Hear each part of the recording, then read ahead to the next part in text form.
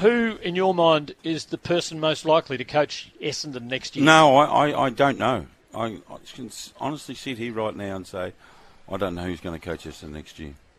I don't know if Essendon know either. I think David Barham went kaboom with his grand plan to get Clarkson, and I don't think he had a plan after that. And then the plan then became, let's have an external review and let's advertise and try and get a coach and see what pops up. That's what I think is going on at Essendon. So it could be a sort of unwieldy couple of weeks. You know, that's really fascinating with Josh Marnie. Josh Marnie's like the last man standing on the executive at the moment, and he had to lead the hunt for a new coach. But the internal review, it may not guarantee Marnie's job. Well, that could be finished within, 6 weeks. So he might choose the coach and might be out of there. So it's a very sort of wieldy sort of situation there. On that basis of which coach, but what were they looking for in a coach? And Lordy, you know the answer to this too. So okay, there's David Barham who's chairman, and Josh Marnie, as you say, it's leftovers footy manager. Who else is in the decision-making process of, okay, what are we looking for as a club? Who are the other individuals? Kevin Sheedy would be one. He's on the board. Right, so Sheedy might be one. Sean Wellman is still there until they find a new director of football. Right. But and then Dave Barham. It's interesting, Dave came out and said experienced coach, and Josh Marnie clarified and said, that doesn't mean you have to have coached before. Just experienced in life. Yeah. But on your question, Tim, they shouldn't know who their coach is yet, because go through a proper process and may the best man win. That's what I want to see. My understanding. That's for them, but this is for us. But how would we? Well, you named Brad Scott first earlier. No, I named him in that I'm hearing that they would like to speak to Brad and to see whether he'd be interested in being one of the 5 candidates that they'll narrow it down to at the end. So they'll thrash names around, but there may be 5, and they'd like Brad to be one of those 5. You work with Ross Lyon. Yeah. And I'm not in the business of hijacking people I work with, but you work with Ross. Yeah. Do you see a senior coach in the way Ross approaches his job now, his role, football itself? Do you see a senior coach in him, or has he, do you think, mentally moved on and got into to the media and his real estate? I think he has moved on in the last couple of years, but we do Ross the Boss a segment together on the show, and he might look at one clip for 15 minutes, and I'll say, Ross, we've got a show we've got to go do.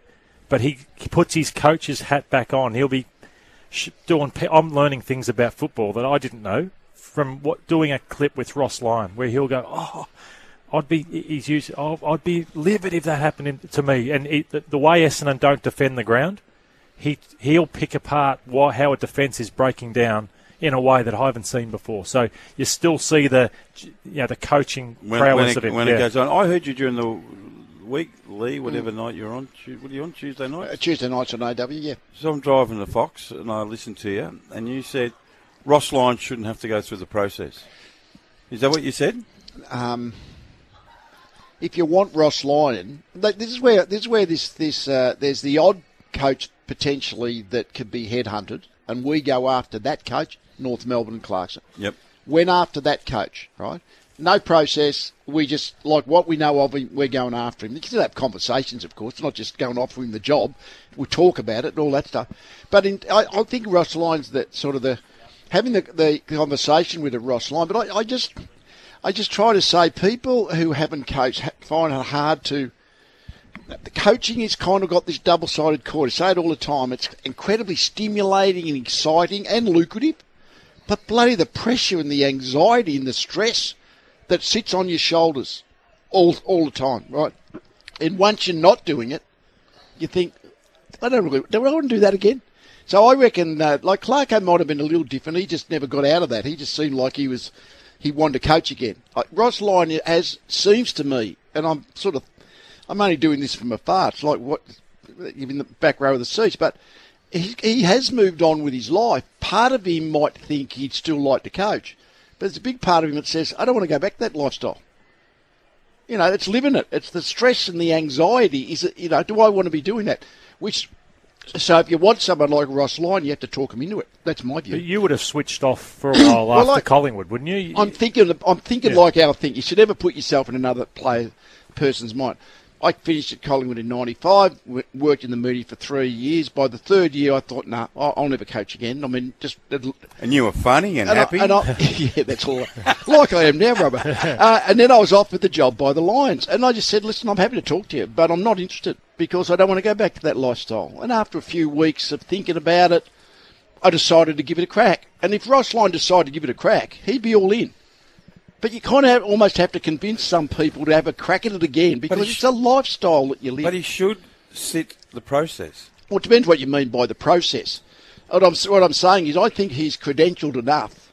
As I say, only just as the numbers, he's taken 2 clubs to grand finals. That means that gives me that person must know what they're doing. You can't be that lucky. They've got to find out. They've got to find out whether he really wants to coach, don't they? Well, no, yes and no. It's more question if he decides if we can talk him into it. He'll be good. That's what I'm saying. It's a strange. I know it's a strange way of talking about it. And you don't go and offer him the job so much. You say, look, we're really interested in you, and you have a conversation. Now, I don't know what the process entails, Lloydie. If the process is PowerPoint presentations and 2 or 3 of those, which is what the process seems to be, isn't it? I'd be surprised if Ross has said, no, I don't want to coach that much. I'm not going through that. I would never have gone through that. 2 years ago, before Ben Rutten got the job, I wrote a piece in the Herald Sun saying Ross Lyon should be coaching Essendon. The events of last year with Carlton has made me rethink. Ross Lyon had the job on the Wednesday, and on the Thursday he pulls out of the job. If I was on that selection panel for the Essendon coaching job, I'd ask Ross Lyon 2 questions.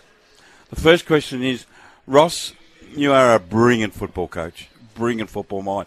Are you going to modify your traditional thinking? Because the game seems to me to be more attacking than what it was when you were coaching defensively. And the second question would be, is what happened at Fremantle?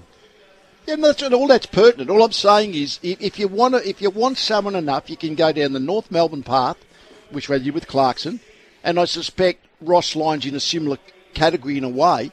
Or you go through the process. That's fine. And on your I'm not telling what does he want to go through the process? I'm just saying that's the way I can sort of empathise. I think maybe I'm getting it all wrong. That the way Ross Lyon may think about these things.